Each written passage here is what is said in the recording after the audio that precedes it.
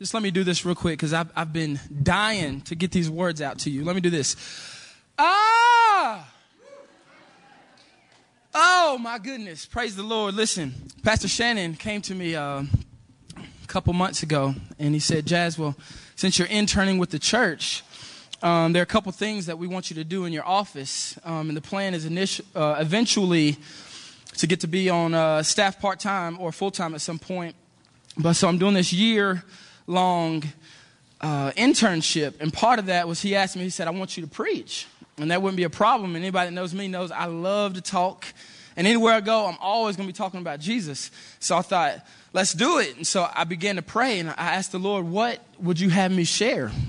What would you have me bring to the people at Highland, the 400, 500 people?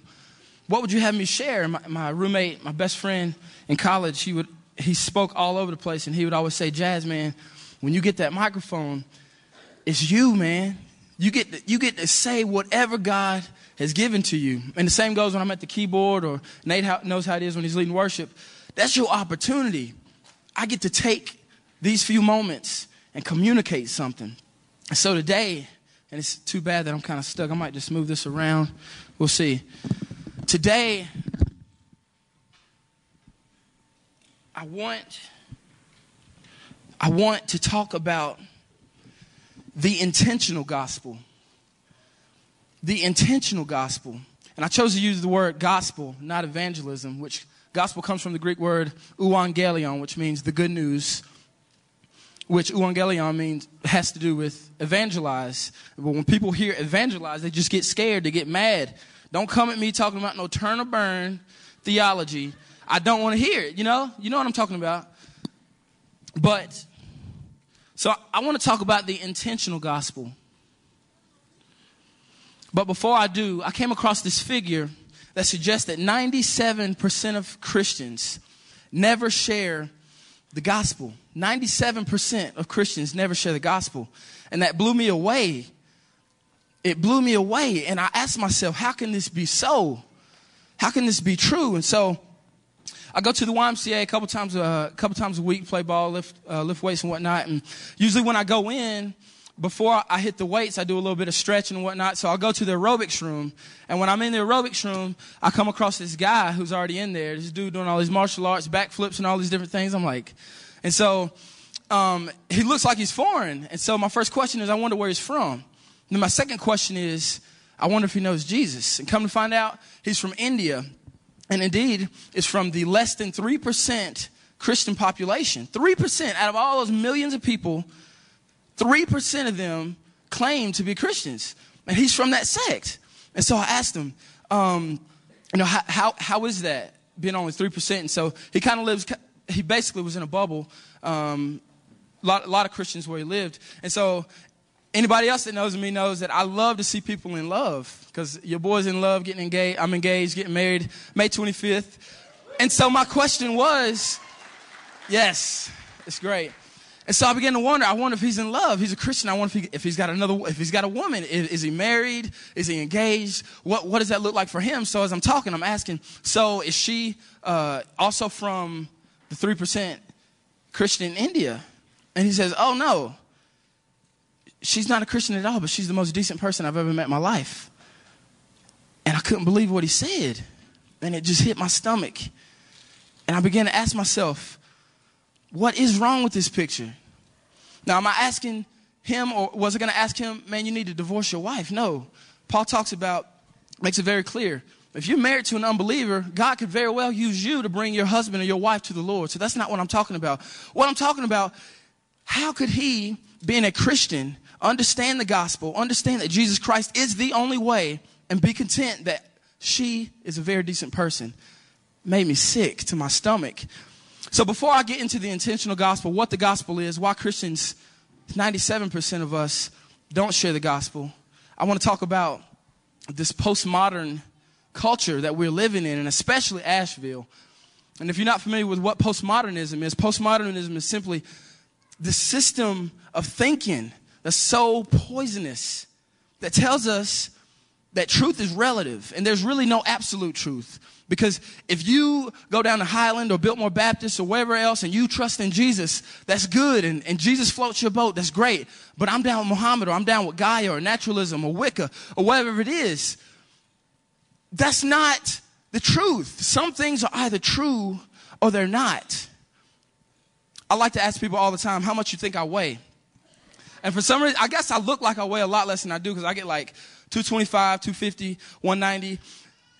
And that's always good. And I say to myself, I'm glad you think that, because regardless of if you think I weigh 225, 250, I don't. It doesn't matter what you think. It really doesn't matter what I think. It matters when I step on that scale. What does that scale say? That scale tells me 275. That's what I am. I made it a point just a few nights ago to measure myself. I've been thinking ever since I was in high school that I was 6'4". You know, especially when you play basketball in college. If you're 6'2", they might put you at 6'6". It depends, you know. And so I asked myself, am I really 6'4"? So I take my shoes off, I take my socks off, and I go and I stand next to the door. I measure it. I put the tape up. And sure enough, I'm 6'3.5". Now, that's not much difference. But the fact of the matter is, just because I've been thinking I was 6'4" doesn't mean I'm 6'4". I am 275, 6'3.5". That's what I am. And the same goes for God. Some things are either true or they're not. Either Jesus Christ is the truth or he's not. It doesn't work. Well, Muhammad says this. Well, Jesus said this. Buddha says this. And the truth is, if you ask a lot of people, do you believe in God? A lot of them will tell you yes. Some will tell you, no, I don't even think about God. I don't know, he might be real. Some tell you, no, he doesn't exist. I only believe in what I see and what I can taste and what I can feel, what I can grasp with my senses. But for those of us who say we believe in God, you'll find thousands of different opinions, all these ideas floating around the Almighty. And so you ask yourself, how can we know what is true? How can we know what is true? But what you have to do is you have to deal with the claim that Jesus made. You have to do something with it. Jesus said very clearly, unless you believe that I am he, you will die in your sins. Now, people don't like to talk about that stuff. That's so narrow-minded and that's so arrogant. How can you as a Christian just go around trying to tell everybody else how to live their life?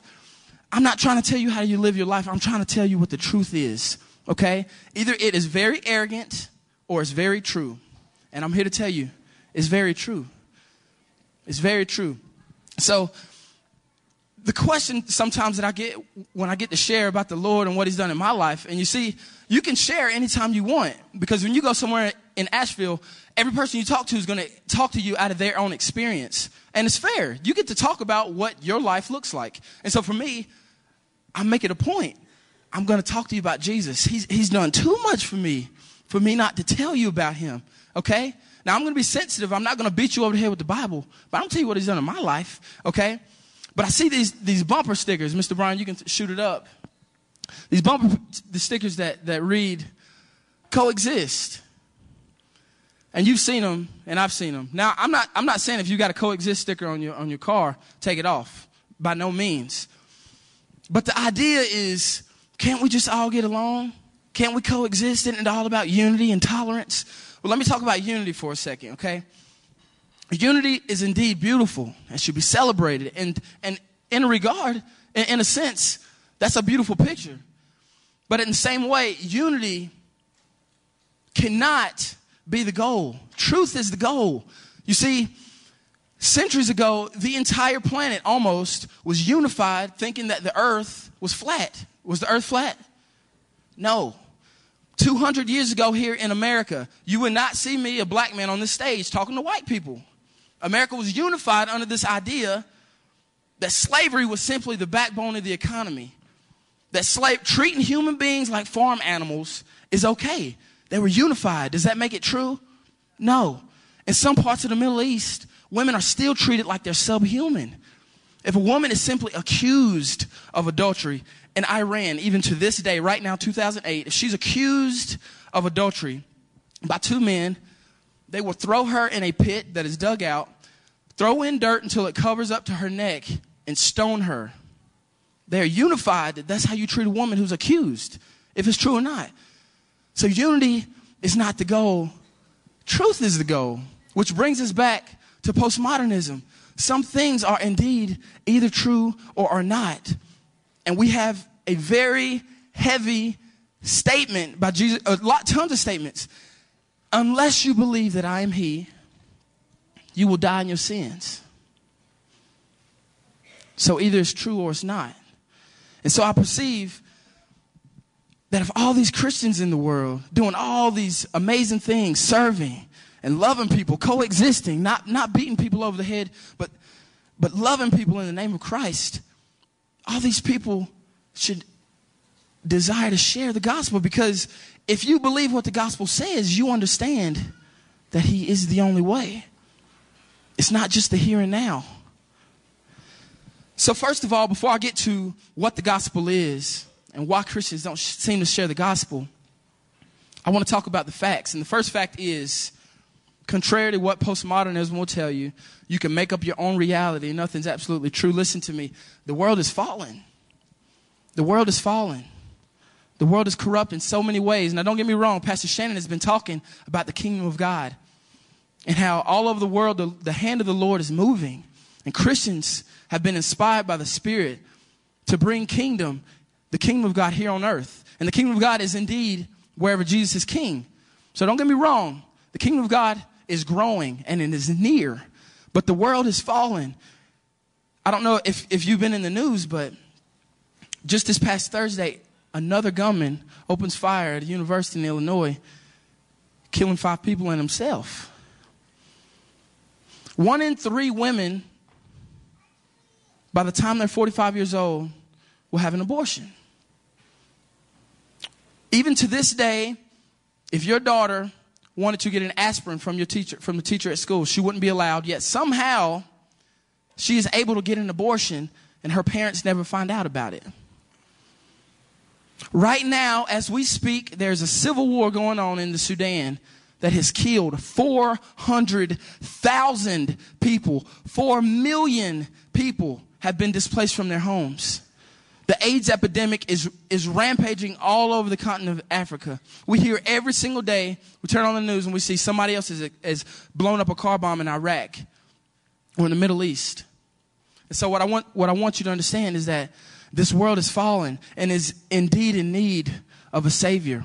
It's not just for us Christians. The world needs Jesus. Christians need Jesus. Jews need Jesus. Muslims need Jesus.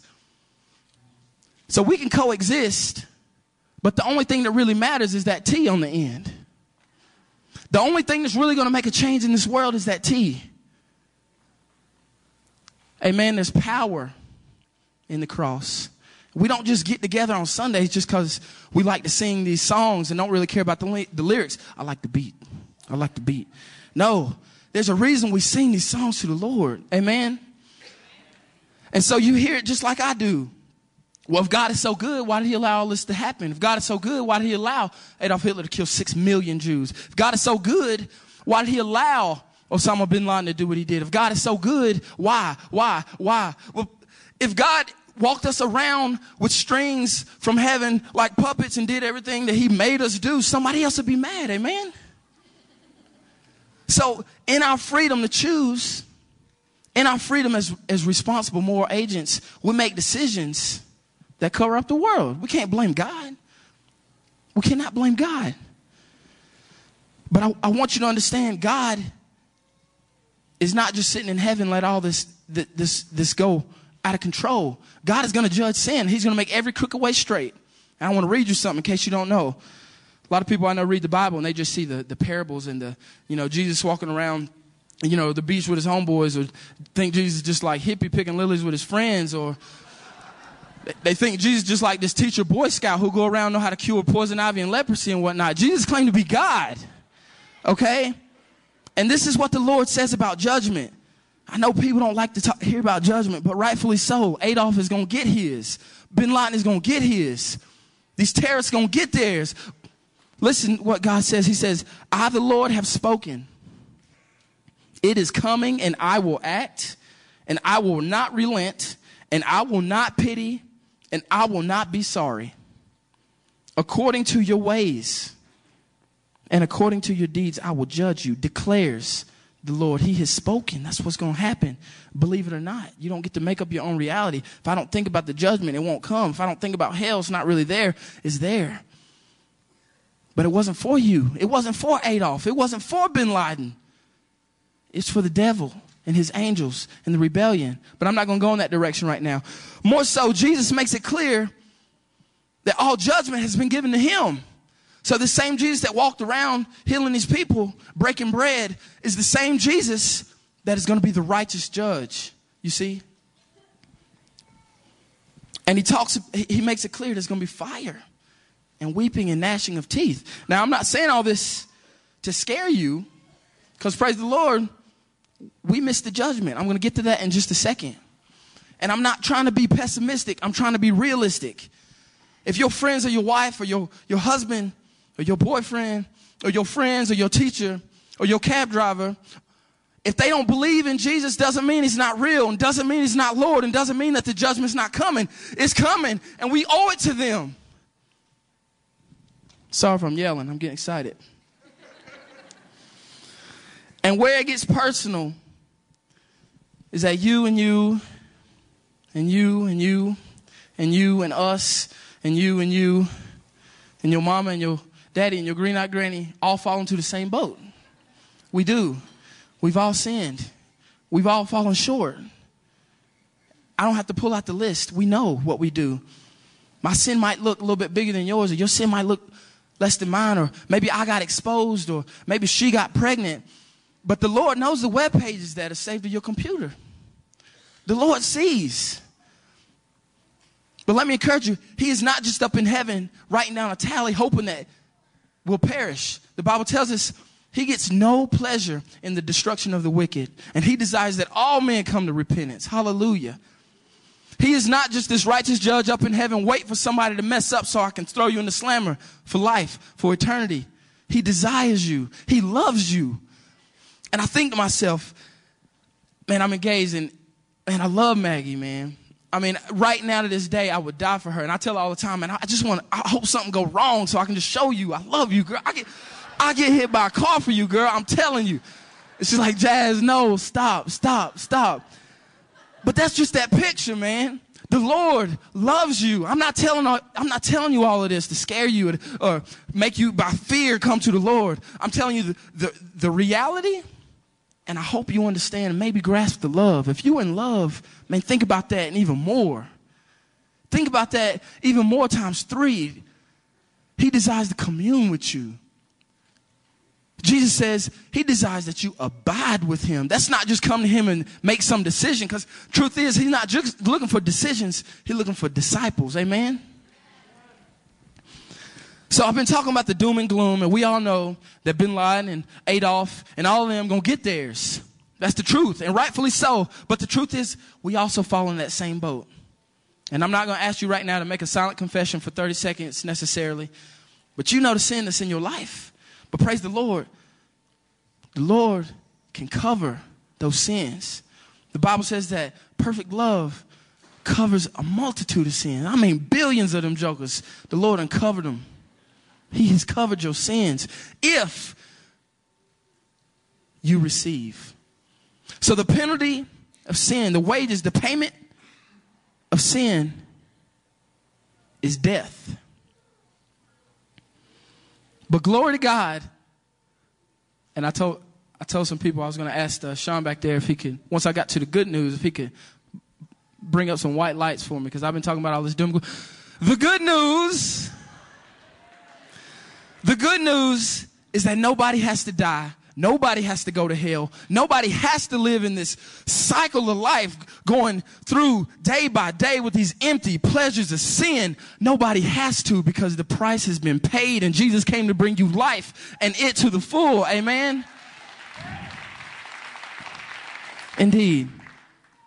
And so I'm reminded when I read through the scriptures that Christians and Jews and Muslims and atheists and naturalists and witches and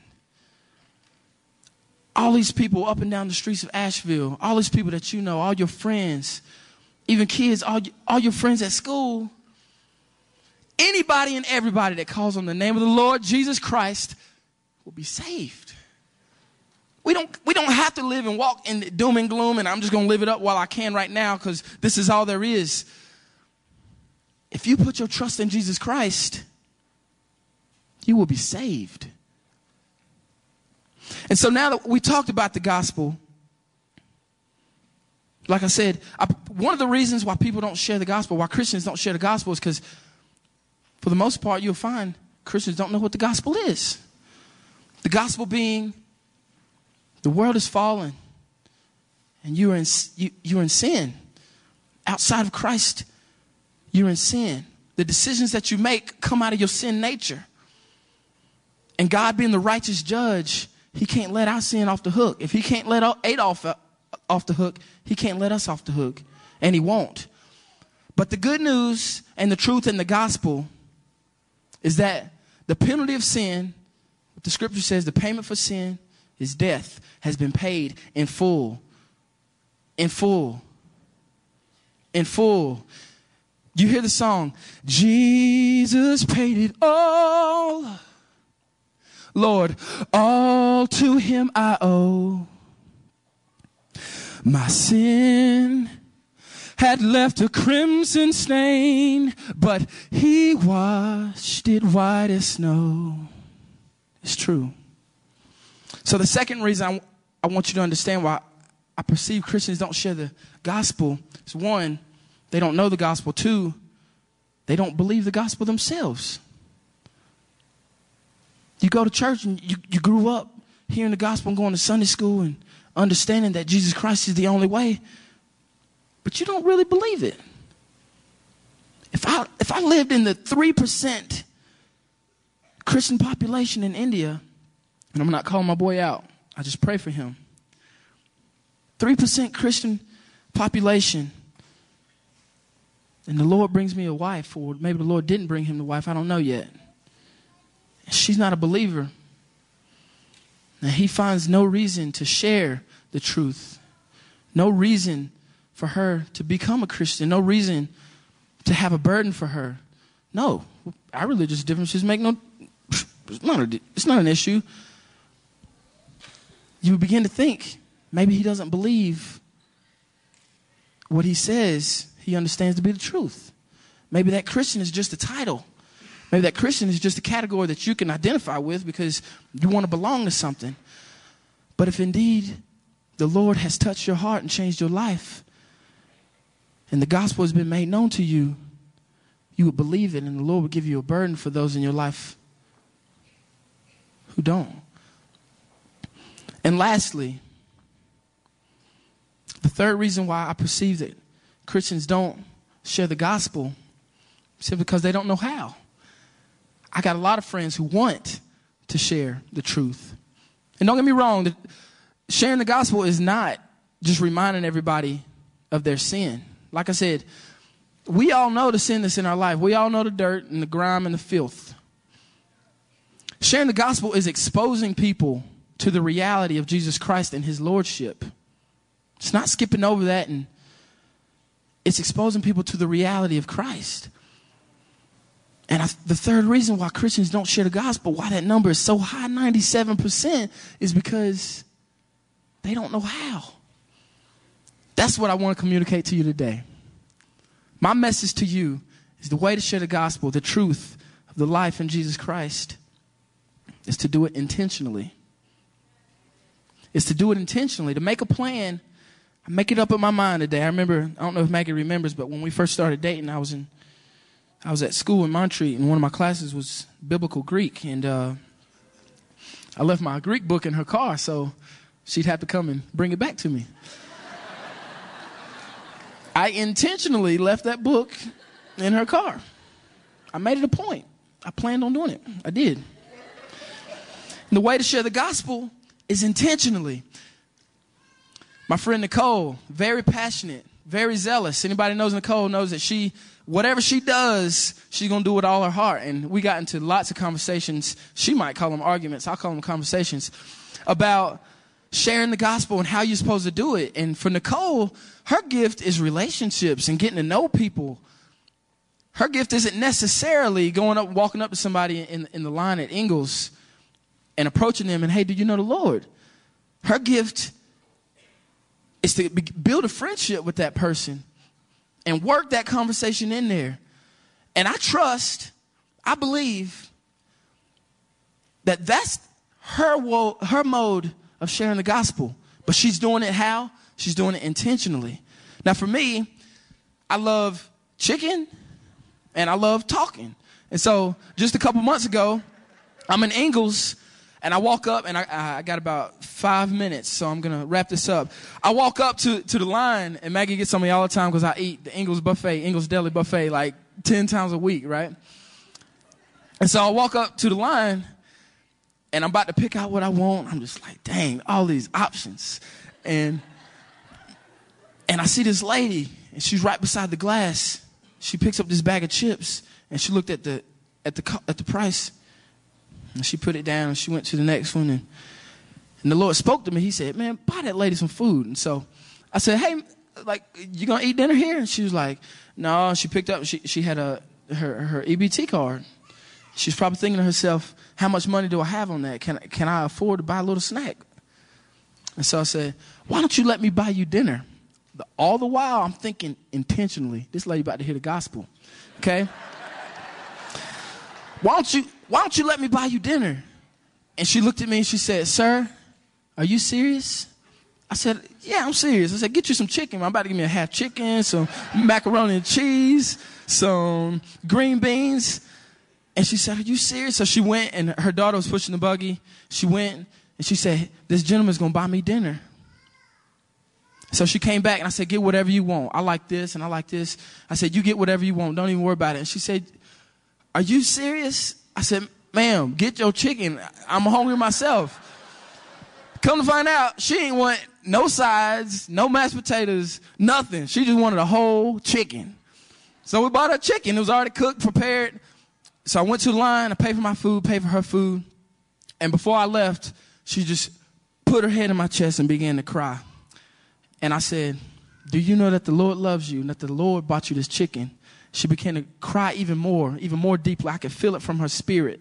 She said, I'm not living the way I'm supposed to. I said, I didn't ask you that. I said, Jesus loves you. Jesus bought you this chicken. Jesus is thinking about you in Ingles. Jesus wanted you to eat this chicken. She just began to cry. She said, you must be an angel. I said, whoa, don't go there. I said, I'm just a man. I'm just here to remind you of the love of Jesus Christ. And she went away that day, knowing more deeply than before when she walked in that room. Jesus Christ loved her. Now, research tells us that it takes on average, 7 times for somebody to witness to a person before they come to Christ. Now, I don't know how to get those numbers, but if that's true, then my sharing the gospel intentionally could very well be another step for her walking in good relationship with the Lord. I don't know. I don't know the Lord's methods of saving people. I don't know the Lord's, I don't know how he does it. I don't know how he draws men. I just know that he's commissioned us to do our part, to share the gospel, go and to make disciples of all nations. And I'm finishing up. I just want to share just a couple scriptures with you. John 6:45 says, no one can come to me unless the Father who sent me draws him, and I will raise him up at the last day. In Romans 1:14-16, Paul says, I am obligated both to Greeks and non-Greeks, both to the wise and the foolish. That is why I'm so eager to preach the gospel also to you. I'm not ashamed of the gospel because it is the power of God for the salvation of everyone, anybody, everyone who believes. How then can they call on the one whom they have believed in, whom they have not believed in? And how can they believe in the one whom they have not heard? And how can they hear without somebody preaching to them, sharing the gospel intentionally?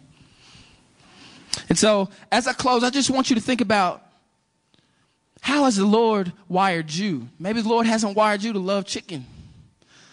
Maybe the Lord has not wired you to play the guitar.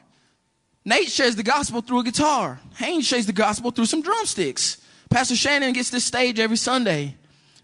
Miss Mary shares the gospel through helping people with problems. What's your way? Where are your circle of friends? What's your circle of influence? I don't know. I just know that the common denominator for us Christians is that we are called to share the gospel and to do it intentionally. We owe it to the world. You see, Jesus Christ is the only way. If you believe that's true, you have to do something with it. If you don't believe it's true, if it's not true, don't worry about it. But either it's arrogant or it's true. So I want you to present the gospel in your life, and I want you to do it with love.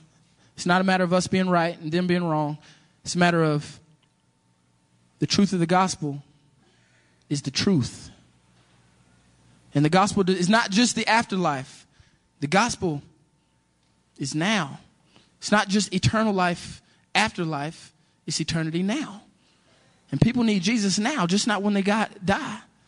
People need Jesus now, so we owe it to the world. Don't be that 97%. Be that 3%. Let's change the world for Jesus Christ. And so we're going to sing a song just real quick. I want you to wrestle. I want you to think, chew on this.